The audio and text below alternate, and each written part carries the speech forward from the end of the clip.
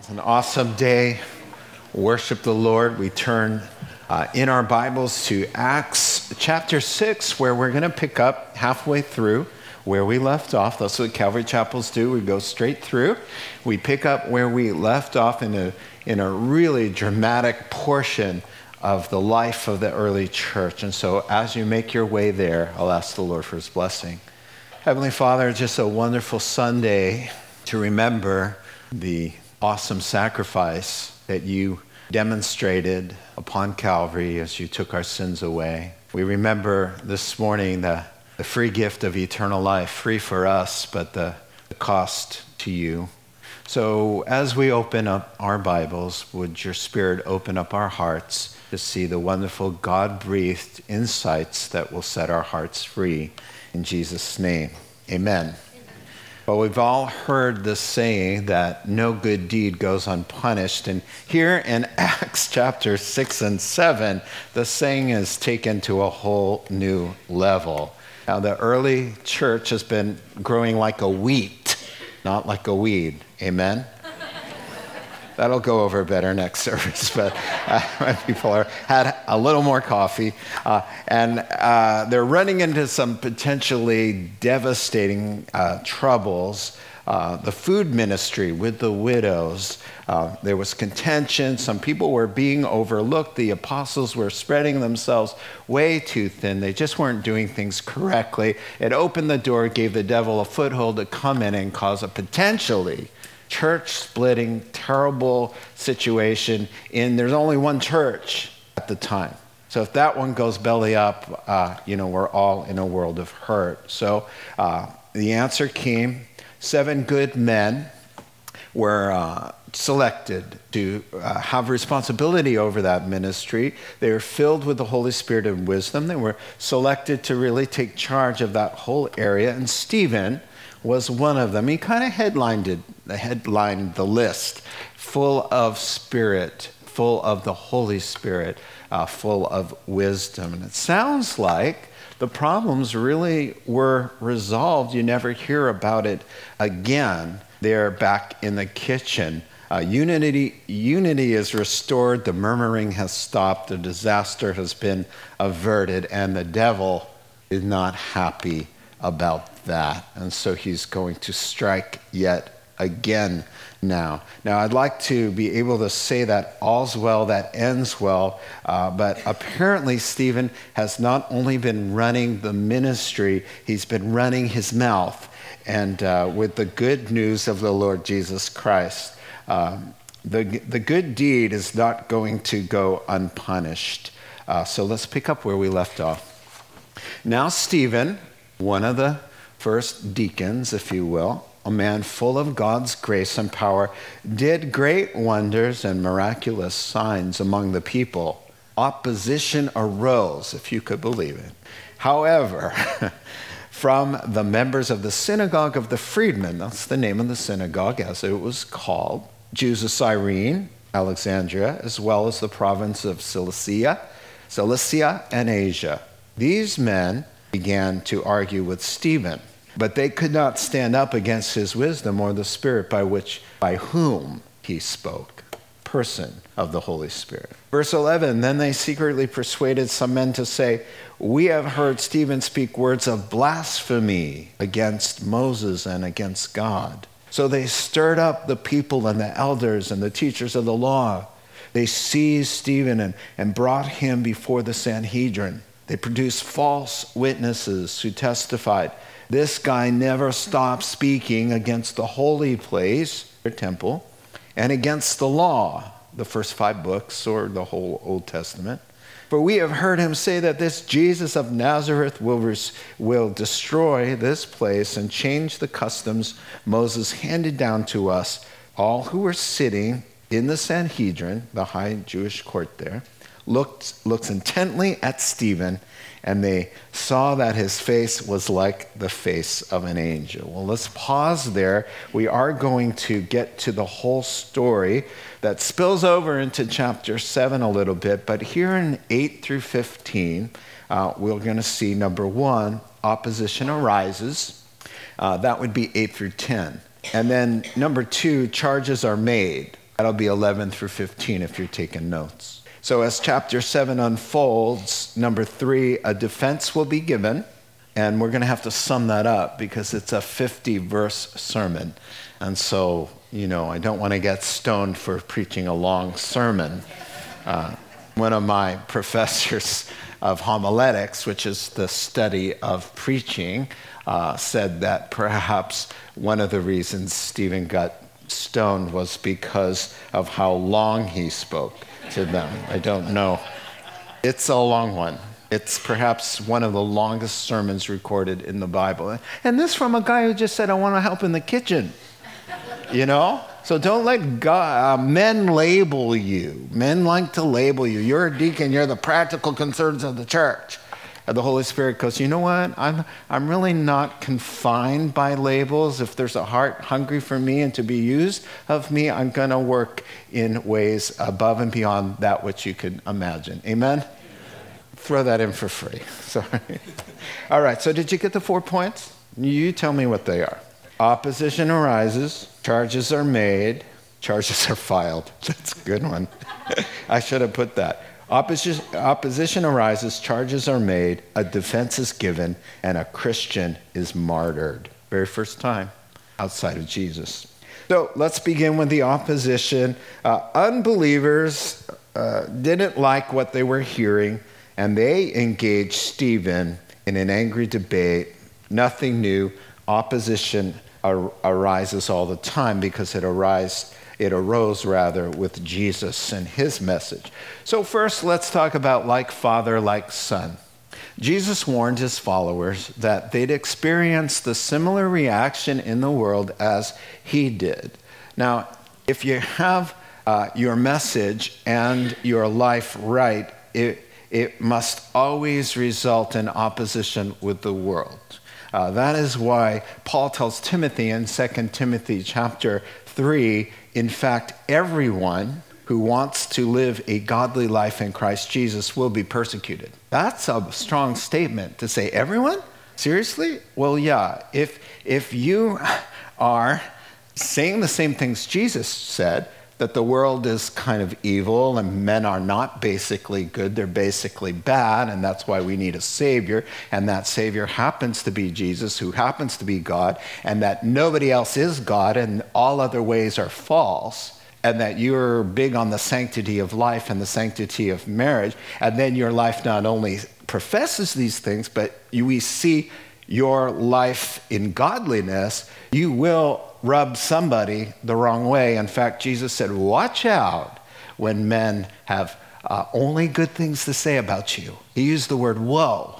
Woe to you when everybody in the world, the sinful, dark, needy, dying, perverted world, the Bible word for the world, perverse generation, not mine. Woe to you if nobody's nose is put out of joint by anything you say, anything you are, and anything you do. Your values, everything. Nothing rubs anybody the wrong way. Then you must reevaluate. Do you really have the real thing? Now, I am not talking about being unnecessarily obnoxious. We have enough of that in the world. Amen? All right. Okay. Operation Opposition arose. Stephen's sharing the same message. That's why he's saying the same thing. You have to be born again. Jesus is the way, the truth, and the life. No one comes to the Father but by him. Jesus started his message by saying, repent. So he's just saying the same thing. So, of course, opposition is going to come. And he's saying it with the same spirit, isn't he? The night Jesus was betrayed, in John 14, verse 17, he said, don't worry, I'm sending the Holy Spirit. He will be with you, and quote verse 17, he will be in you. 2 Corinthians chapter 13, verse 5, a stunning concept. Do you not realize that Christ Jesus is in you? No wonder there's opposition. Christ Jesus, same message, same person, by Spirit, inside his body, the temple of the Holy Spirit, right? Saying the same exact things to the same exact people. Yeah, there's going to be some opposition. And the same exact results. Jesus said, if the world hates you, just keep in mind that they hated me first, and it's because of me that there's a rejection. It isn't because of you. And so there's the same offense. Rejection, hostility, persecution. So he's hauled before the same kind of group of men for saying the same sorts of things, with liars giving the same slanderous testimony. The same things they're saying about Stephen, did you notice, is like almost word for word what they accused our Lord, the trumped up charges of our Lord. And so we're going to take a look at that later. But as we'll see, the outcome is the same. They executed Jesus, they will execute our new deacon. Now, why did that opposition arise? Well, Jesus said, if you belong to the world would love you as its own. John 15. As it is, you don't belong to the world because I've chosen you out of the world, and this is why the world hates you. Now, what happened to Stephen? He was just a law-abiding Jew, minding his own business. I don't know what he was doing. He was at the day of Pentecost, celebrating with everybody else. And then suddenly these 120 born-again Christians get filled with the Holy Spirit, and they start speaking languages, and he's a Greek speaker, and he probably speaks another language because he's kind of an imported guy. He's a Jew, but he is a international Jew. And so did he hear the gospel come at him in his own mother tongue? Is that the day our Stephen got saved and was called out of the world? That was the problem. He heard the voice that we hear. The good shepherd called, the sheep said, hey, I know that voice, and started following, and followed him right out of the synagogue, right out of Judaism, right out of the laws and customs of Moses, because in Christ he found what all of those things were pointing to. This is what got him in trouble, and that's what gets us all in trouble. One day we're minding our own business in the world, and suddenly now we are been called out of the world and become citizens of heaven. Philippians chapter 3. You don't belong here anymore. And that's the reason for the rub and the offense, is we don't fit in anymore. And Stephen suddenly realized, whoa, I don't fit in here, but I do fit in with these guys. And so he became part of the church, and that's what happened. So he's been helping out, but now he's more prominent in the church, and that always leads to more exposure, right? And apparently he liked to share the gospel. In verse 8, it says that God accompanied his preaching with miraculous signs and wonders, and that's what the Lord was up to in those days. He's saying, listen, just don't take their word for it. Believe if they can do it. Jesus said, don't just believe my words. But if I can do what nobody else can do, then if I can do the works of God, and my claim is to be God, then put your faith in me. But if I can't back it up with the miracles and the signs and the wonders, then don't believe me. But if I do it, then you've got to give me some special thought. And that's what was happening again in the early church. And so opposition arose, and we get the name of the actual synagogue, which is really kind of interesting because it's named Freedom Worship Center, all right? I threw in the little contemporizing it, all right? But these are a bunch of Jews who come from different regions of the world. They're listed there, the three of them. Cyrene, part of Libya, modern day. Alexandria, Egypt. And Cilicia. Oh, that's important. Because guess who is from Cilicia?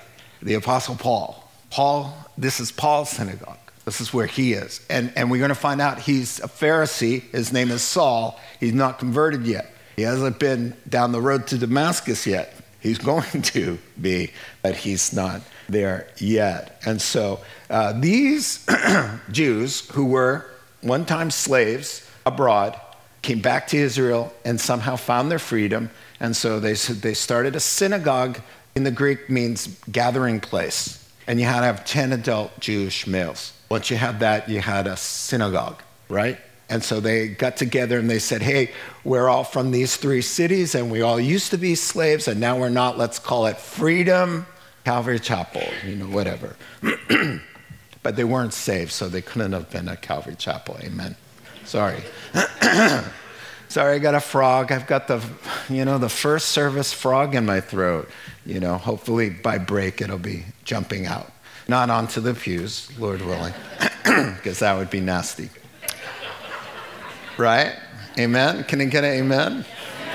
I like messing around with you guys. It's fun. The debate is public. Notice who starts the trouble. Excuse me, it's them. We don't like the signs and wonders. We don't like everybody leaving our synagogue, that we've worked for many years establishing, and everybody's flocking to you guys to see signs and wonders and hear this gospel, and they're all acting strange like you, and we're not happy about it. So the debate goes public. Who knows? They're in the courtyard or whatever, and it makes it even worse for humiliation and anger when Stephen is blindfolded with both arms tied behind his back and schools them single-handedly. You've heard of Z-snapping? Well, there was a lot of C-snapping that day. C for Christ. All right, it's okay. Try that again. There's a lot of C-snapping. Thank you. Right. Now, there was no logic, no argument, no debate strategy that worked. There were powerful, wealthy, trained academic men, right? And here's this young deacon guy, hasn't been to seminary, he's been saved a year or two. He's full of wisdom, he's full of the Holy Spirit, and he renders them speechless. The crowds are oohing and awing, and you know how we are in debates like that. There's applauding, and there's a lot of stuff going on, especially with egos. Stephen had an answer to every objection and their questions, and they had no answers for every one of his. You know what? If you profess to be a believer in the Old Testament, you're a sitting duck for Christian evangelism, because there are 300 or so prophecies in your so-called scriptures that you so-called believe in. So let me just take you to one. He was born in Bethlehem, Micah 5:2. He would minister in Galilee, Isaiah 9:2. He would have to die even though he's called Wonderful Counselor, Almighty God. He's going to be God, Isaiah 9. He's going to be born of a virgin, Isaiah 7:14. Let's just go a few of these places. But 1 Corinthians chapter 3, or 2 Corinthians chapter 3, right in there, Corinthians chapter 3, Paul talks about a veil that is over the Jewish mind. It doesn't matter. And so, of course, they had nothing to say because he had the scriptures and he corners them in. So you believe Moses. Okay, let me show you where Moses talks about Jesus. What do you say to that? Just like you said, nothing right there. There's nothing to say to that. And so, notice the character of the opposition before we move on. These are religious guys who say, oh, we love the Lord. We know the Lord. We keep the commandments. They secretly persuade scoundrels to lie about Stephen. And here come the charges now. So number 2, charges are filed. I like that. He's trash-talking the temple. He's trash-talking God's law and Moses. He says Jesus is coming to destroy and to change all our Jewish customs. Well, you know what? He's been framed. These are trumped-up charges. They're perverted things. Verse 13, I like what it says. Stephen never stops talking. I would put a comma there because I think that's what bothered them the most. Against this place. Now, Stephen's words are twisted. They've got a few problems. Number 1, they're misunderstanding or willfully misunderstanding what he's saying about the temple. The temple to the Jew was idolized. In fact, to this day, when we were in Jerusalem, the Wailing Wall, the prayers going in, the Wailing Wall has some sort of power and attraction, and thank you for that. You know what? You know what happened to Stephen when he was a deacon server?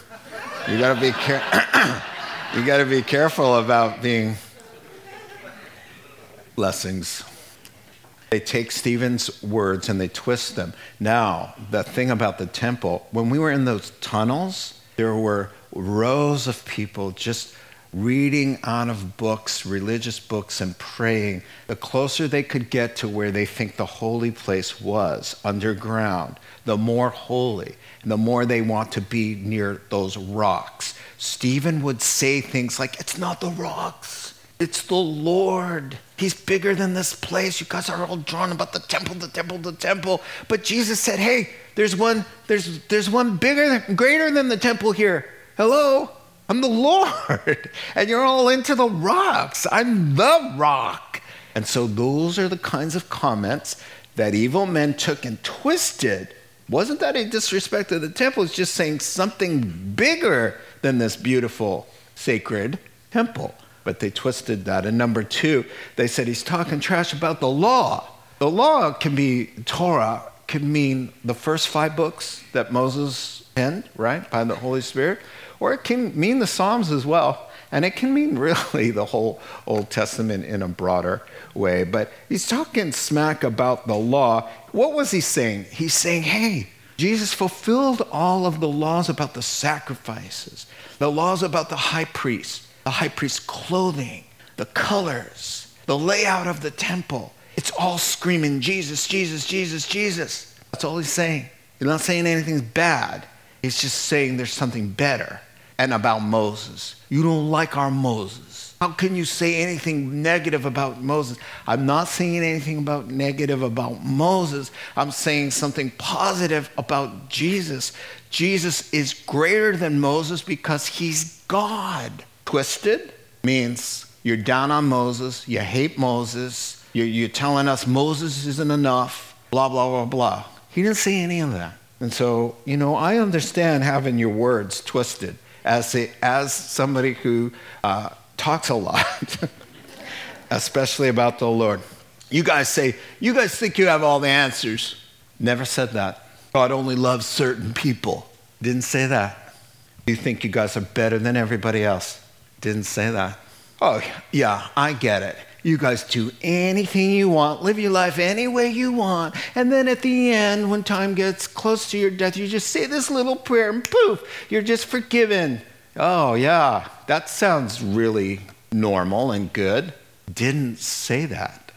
Subtle little twists that make our credibility decrease and negativity about a person who would say those things increase. That's what happened to him. And that's what happens to us all the time. Never said anything like that, but they twist. Now, before a word is on Stephen's tongue, here, God's defending him. Verse 15. Is this not the coolest verse in the Bible? Everyone in the courtroom, all the accusers, he's before the Jewish Supreme Court, all right? Same court that tried Jesus. And then Peter and John and the lame man. These are the big guys. So all the accusers were in the room and they're transfixed, staring intently at Stephen's face because it had a supernatural glow like an angel. So they're all doing their thing, right? And then everybody, the Holy Spirit says, everybody in the room was like, and he's just sitting there at perfect peace with a glow. What was God saying there? You're accusing my boy of disrespecting Moses. Does this sound familiar, folks? The glow? He's not disrespecting Moses. He's like Moses. You remember the story when Moses came down from the presence of the Lord and had a glow on his face? Exodus chapter 34. I like what one commentator said. Stephen's face did not have that mild, soft, angelic look that we see in so many paintings, nor was it a look of stern judgment, of wrath. Instead, his face reflected the perfect peace and confidence of one that knows and trusts his God. His face had the same reflected glory that Moses had as he beheld God intimately. So another commentator, theologian, Marshall, he said this: the description is of a person who's close to God and reflects some of his glory as the result of being in his presence. Sometimes it's not so much our words, what we have to say, but it's our manner. It's that can't put your finger on it. We call it the anointing. It's just his presence. And how do you get that? You get that from being around him. It rubs off on you by spending time with a person like it does in natural life. Okay, so it's time to move on. We've met the opposition. We know what they're about, why they're enraged, what they're up to. It's time for Stephen to get a chance to say something, and boy, he's going to take advantage of that. So point number 3, Stephen's defense, not of himself, of the gospel. Notice that. That's important. Now, even though these guys already know he's innocent, how do they know he's innocent? Because they made up the charges. So they pretty much know that this is all a charade, right? So Acts chapter 7, verse 1, then the high priest asks him, are these charges true? I have written down here Academy Award Performance of the Year. Caiaphas, you are driving me crazy. And I don't mind telling you guys why I feel that way. This guy has met the wise men. He saw the star. He's seen the miracles. He's interviewed the lepers. All the lepers had to get a stamp of his approval. Every leper you read about in the gospel, as we've mentioned before, had to go to the temple and see him. Stretch out their hands, tell the whole story. Every leper Jesus touched had to come to him and his motley crew. Oh, are these charges true? We're all listening because we want to know the truth. I don't think so. You're a big fat liar, sir. Not only that, he cut the check to pay the bribed guards who came back from the tomb of Jesus and told him, boss, we were standing there. An angel came down, rolled the rock away. We fell down. We were shaken like dead guys. Shh. Oh, don't tell anybody that. Caiaphas. Oh, don't tell anybody that. We're going to give you some money. We'll keep your jobs. You won't get in trouble. This is what you just say. His disciples came at night. We fell asleep. They stole the body. Here you go. Are these charges true? Oh, Caiaphas, please. We need to fast forward through this for my blood pressure's sake. All right. Let's play the game. Steve, speak freely. We're here for you. Just tell us. You're accused of blasphemy, insulting the temple, Moses, and wanting to change the way we do things. Are these charges true? Well, we don't have time to go through 50 verses. Let me sum them up because they have a common theme. There's a genius here going on in the Holy Spirit. First of all, I want you to know it is one of the longest sermons in the Bible. He's standing in a semicircle of the Jewish Supreme Court. He has no platform, no podium, no notes. Nothing. And yet he gives a detailed panoramic view of the entire Old Testament. He quotes 2 long quotes from memory, perfectly inserted into this wonderful sermon.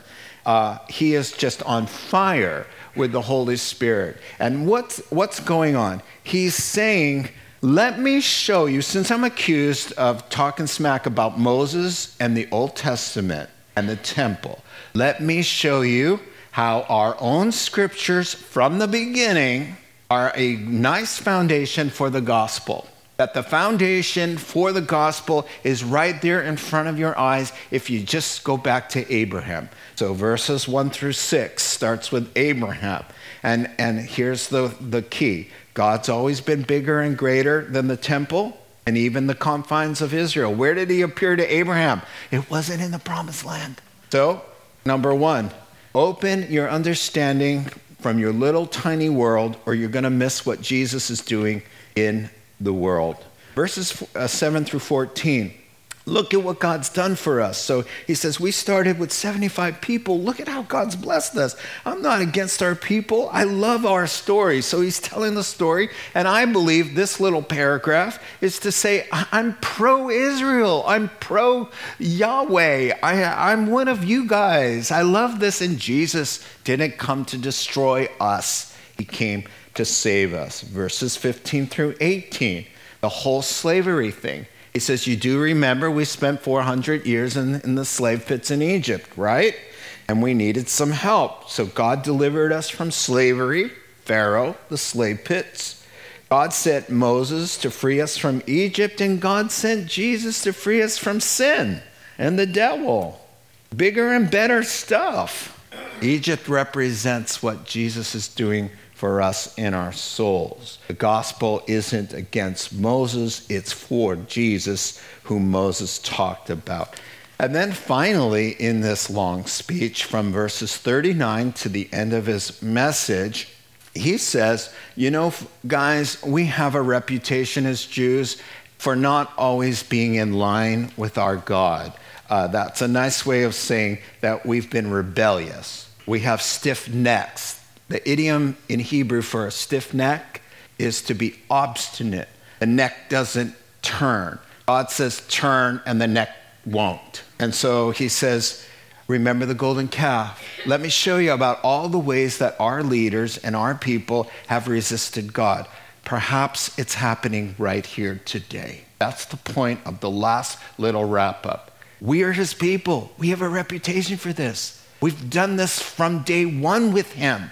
Is it possible that you're doing it right now? And then he says, okay, not possible. You are. You're doing it right now. That's where I want to pick up because it gets very exciting. All right, so now you know theologically what he was after. Let me show you in the Hebrew scriptures the root and foundation of the gospel of Christ. All right, and so here he says, let's pick up at the part now that gets him killed. 51 through 53. You stiff-necked people with uncircumcised hearts. That's like saying they're Gentiles. That you don't tell a Jew that unless you want to get killed. You're just like Gentiles. You're just like your fathers. You always resist the Holy Spirit. Verse 52, was there ever a prophet your fathers didn't persecute? They even killed those who predicted the coming of the righteous one. And now, guess what? You've betrayed and murdered him. You have received the law that was put into effect through angels, but have not obeyed it. And so we pause here, indictment time. Now, I would say, if I was teaching homiletics, don't try this at home, because this is a part that gets them into trouble. Here's what he's saying. You're stubborn and obstinate like our ancestors. You're just like Gentiles in their rejection of Christ. Your fathers killed the prophets, and you, their sons, have betrayed and then killed our Messiah. God entrusted you with the greatest privilege as a Jew, and you've turned your back on him yet again. So, you know, the Holy Spirit knows this isn't an evangelistic sermon. You know, nobody's going to get saved out of this, though the Holy Spirit wants them to turn. But knowing their minds were already made up and there was no more to say, the hearts are closed, the Spirit leads Stephen to just get in their face with the truth, bottom line. And the scalpel comes hard. It touches a nerve. He digs deep. For the word of God is full and living with power. It's sharper than the sharpest knife, cutting deep into our inmost thoughts and desires. It exposes us for what we really are. The New Living Translation of Hebrews chapter 4 and verse 12. You always have a choice. When God confronts you with truth, you always, two choices. Surrender, drop to the knees, or resist. And in this case, they chose, instead of dropping to their knees, picking up some stones. We're going to kill this guy. Now, let's finish up briefly. Last point, the first martyr of the church. Verse 54. When they heard this, they were furious and gnashed their teeth at him. But Stephen, full of the Holy Spirit, looks up to heaven, sees the glory of God, and Jesus standing at the right hand of God. Look, he says, I see heaven open, and the Son of Man, a Old Testament term for Messiah, the Son of God standing at the right hand of God. At this, they covered their ears, and yelling at the top of their voices, they all rushed at him, dragged him out of the city, and began to stone him. Meanwhile, the witnesses laid their clothes at the feet of a young man named Saul. He will soon be the greatest Christian who's ever lived. 59. While they were stoning him, Stephen prayed, Lord Jesus, receive my spirit. Then he fell on his knees and cried out, Lord, don't hold the sin against them. When he said this, he fell asleep. Now, whoopsies as far as chapter division process goes. You'll have to go to 8:1 with me, that they should have, in my humble opinion. And Saul was there giving approval to his death. On that day, a great persecution broke out against the church at Jerusalem, and all except the apostles were scattered throughout Judea and Samaria. So God's going to use this to evangelize the world. Verse 2, godly men buried Stephen and mourned deeply for him, but Saul began to destroy the church. Going from house to house, he dragged off men and women and put them in prison. Well, here's a reaction to his sermon. The truth hurts, and furious doesn't even begin to describe the reaction. The word there, we've talked about this word before in the Greek. It means to be sawn in half. King James has it good, cut to the heart. By what? Well, they're angry, they're breathing fire, someone's going to die kind of angry. They show they're angry, but who are they angry at? Are they angry at the messenger? This has nothing to do with Stephen's life. It has zero to do with Stephen. Zero. Stephen has the Holy Spirit. The Spirit is the Spirit of Christ. Christ is speaking through Stephen the same message he's always spoken. Who are they angry at? They're mad at God. We always take everything so personally. I mean, if you are the cause of somebody's anger, then you have to own that. But if you're just the cause of somebody's anger because you're speaking the truth in love, you can resolve your own soul of any guilt because you're doing a good job. That's who they're mad at. They're not mad at us. They're mad at God. The idea of gnashing their teeth, they start gnashing their teeth, right? Well, gnashing their teeth, 7 times Jesus uses that one term to describe what? Hell, right? And so one commentator said these men were prominent, successful, they appeared to be religious, yet they were rejecting God and revealing themselves as citizens of hell. What does it mean to gnash your teeth? It just means the word in the Greek means to grind your teeth.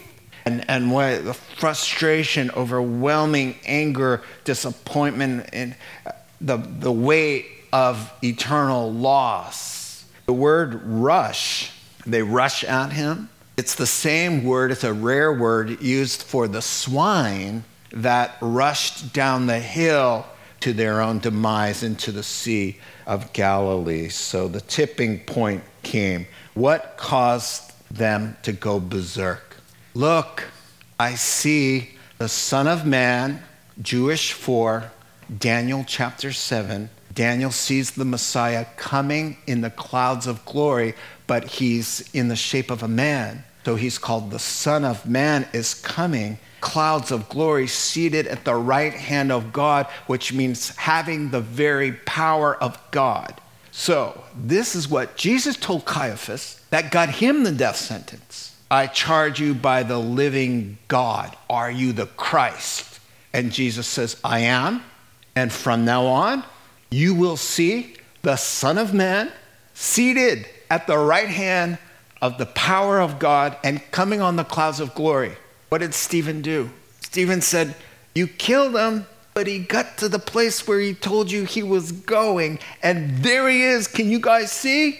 The guy who said he was going to be coming in the clouds, seated on the right hand of the power of God. There he is. I see it fulfilled. The very same thing he told you guys. And then they start acting like 3rd grade little girls and sorry, no offense if there's any 3rd grade little girls in here. They cover their ears. No, I'm melting. Please, what is this? These Jewish men, the wealthiest, most powerful, most educated men in Israel, covering their ears. Yeah, we can't take it. Can't take the truth. Stop up our ears. I'm sorry to be the one, Caiaphas, to tell you, it won't be that easy to shut out the voice of God. You know what? It just goes straight through the bones, straight through the flesh, right into the heart. The inner dialogue will always go on. You can shut the book. You can say, I'm not going to church anymore. Or you can leave the conversation. The inner dialogue goes on because God can speak straight through a brick wall, your heart. It's not that easy. I felt sorry for Stephen when he says, look, Eve, seriously, they can't see him. That's the whole point. That's why they want to kill you. They can't see what you can see. We see it. As soon as you said it, we all in the room went, whoa, we see it. We get it. I see it, didn't you see it? In my heart, I saw kind of what he could have seen. And why on earth is Jesus standing? You know, he's usually, that phrase on the right hand of God is usually seated on the right hand of God the Father, meaning he has all the power of God the Father because he's God the Son. But why are you standing? His boy's in trouble. He's proud. I see you. I hear standing ovation from God of the universe. Sorry. Every human soul wants at least a smile from the Maker, right? He gets more than a smile on this day. He goes from serving the grandmas in the basement, just says, hey, I'll help. God says, I could use a guy like you. Gets into this big argument in the street. Before he even knows it, he's dragged off. His mom and dad were still boasting about, my kid got laid hands on by Peter, James, and John. Put their hands on my boy. They're still talking about it. Now he's dragged off. They're going to strip him. They're going to push him down. The first accuser pushes him down to kill him, to try to kill him in the fall. And if he's dead, he's dead. They won't stone you. But they survived the fall. And he survived. And then they just blast away till you're dead. But he gets to see the Lord say, I'm for you. I see it. Come on up here. Come on up here. And he lets him fall asleep. The Lord puts him to sleep. Count backwards. This is going to go quick. It's just an amazing ending that we see. Stephen's last words, of course, he's so much like the Lord. He's filled with the Lord. So the Lord's doing his thing through him. He says, Lord, receive my spirit. Who said that? The Lord prayed that. That's from Psalm 31, verse 5. Into your hands I commit my spirit. Receive my spirit. And then his second prayer is the same as the Lord's prayers again. Father, forgive them. They don't know what they're doing. Same sort of thing. Oh, to die, look at it. Lied about. A short, wonderful life, interrupted, full of potential. All the things that he could be saying, why, God? Why? I signed up to help. Is this how you treat your helpers? All the things that modern day Christians do, he didn't seem to fall into that trap. He's just all happy to serve the Lord. I like what G. Campbell Morgan said. The fires of the olden days when they used to martyr us, those fires never made martyrs, they revealed them. No hurricane of persecution ever creates martyrs, it reveals them. Stephen was a martyr before they stoned him. He was the first martyr, the word means to witness. He was the first to martyr to seal his testimony with his blood. So Stephen sealed his testimony with his blood, like Jesus. And it is communion time. The brothers are getting ready. Only Stephen's blood was shed for making some guys really mad. And Jesus' blood was shed for making some sinners really clean. Now remember, as I've said many times, get this straight because it's important. Jesus wasn't killed for his good work. It was his good work, I should say, to be killed. You see, he wasn't going around doing good and whoops, it made some people mad and then he got drug off and crucified. No, he was crucified before the foundation of the world, the Bible says. It was always God's plan to save men. And yes, God used the anger and the free will and the rejection of men to bring about his goodwill, to redeem and to open a door of salvation for the world by his blood. But he was pierced for our transgressions. He was crushed for our iniquities. The punishment that brought us peace was upon him. And by his wounds we are healed. We are all like sheep who have gone astray. Each of us have turned to his or her own way. And the Lord has laid upon him the iniquity of us all. This is why Jesus was martyred. I love in John 10 when he says, oh, excuse me, by the way, lest you think anybody takes my life. Nobody can take my life. I'm God in the flesh. I willingly lay it down. And he did that. That's the kind of thing that we remember that gives a guy like Stephen the courage the desire to say, I want to be like you not only in your character, but like you in your sufferings and your rejection. It's okay with me if someone drags me out in front of a court and says, yeah, you know what you've been saying? You've been saying the sanctity of marriage, anti this, anti this. That's a hate crime. We're going to arrest you. You're going to lose your church. You're going to lose your family. This makes that moment seem like, do it. You know when they took the cross off the necklace of the young Sonoma State girl because it might offend somebody in orientation? Take the cross off. You know what I would have said? And I'm sorry, but I would have said, you'll have to chop my head off before you get that cross off my body. Why would I? What's in me that wants to do that? This Son of God hanging on a piece of wood that he created, spat upon, beard pulled out, 39 lashes on the back, loss of blood, all of that stuff nailed on a cross for 6 hours. You know what? Drag me wherever you want me. Cut the head off. Take whatever you want. If I can honor God in my life, so be it. If I can honor God by my death, what does it matter? You're sending me into eternal reward. And God is able to pick up the pieces where I left off. Amen? It's the love of God and his sacrifice for us that motivates us to do as he did for us. He gave it all. Then he says, you want to know what you could do for me? Love God with everything you got, heart, mind, soul, and strength, and you'll fulfill the law of Christ. Let's pray. Heavenly Father, we thank you for this time to remember the death of Christ on our behalf, which motivated such heroism and courage in your people, and we start to see it take shape and form in Stephen. It's a beautiful young man who lives today and speaks today because he's born again. And the story, this account of his life, inspires us to do the same. Let the world go upside down.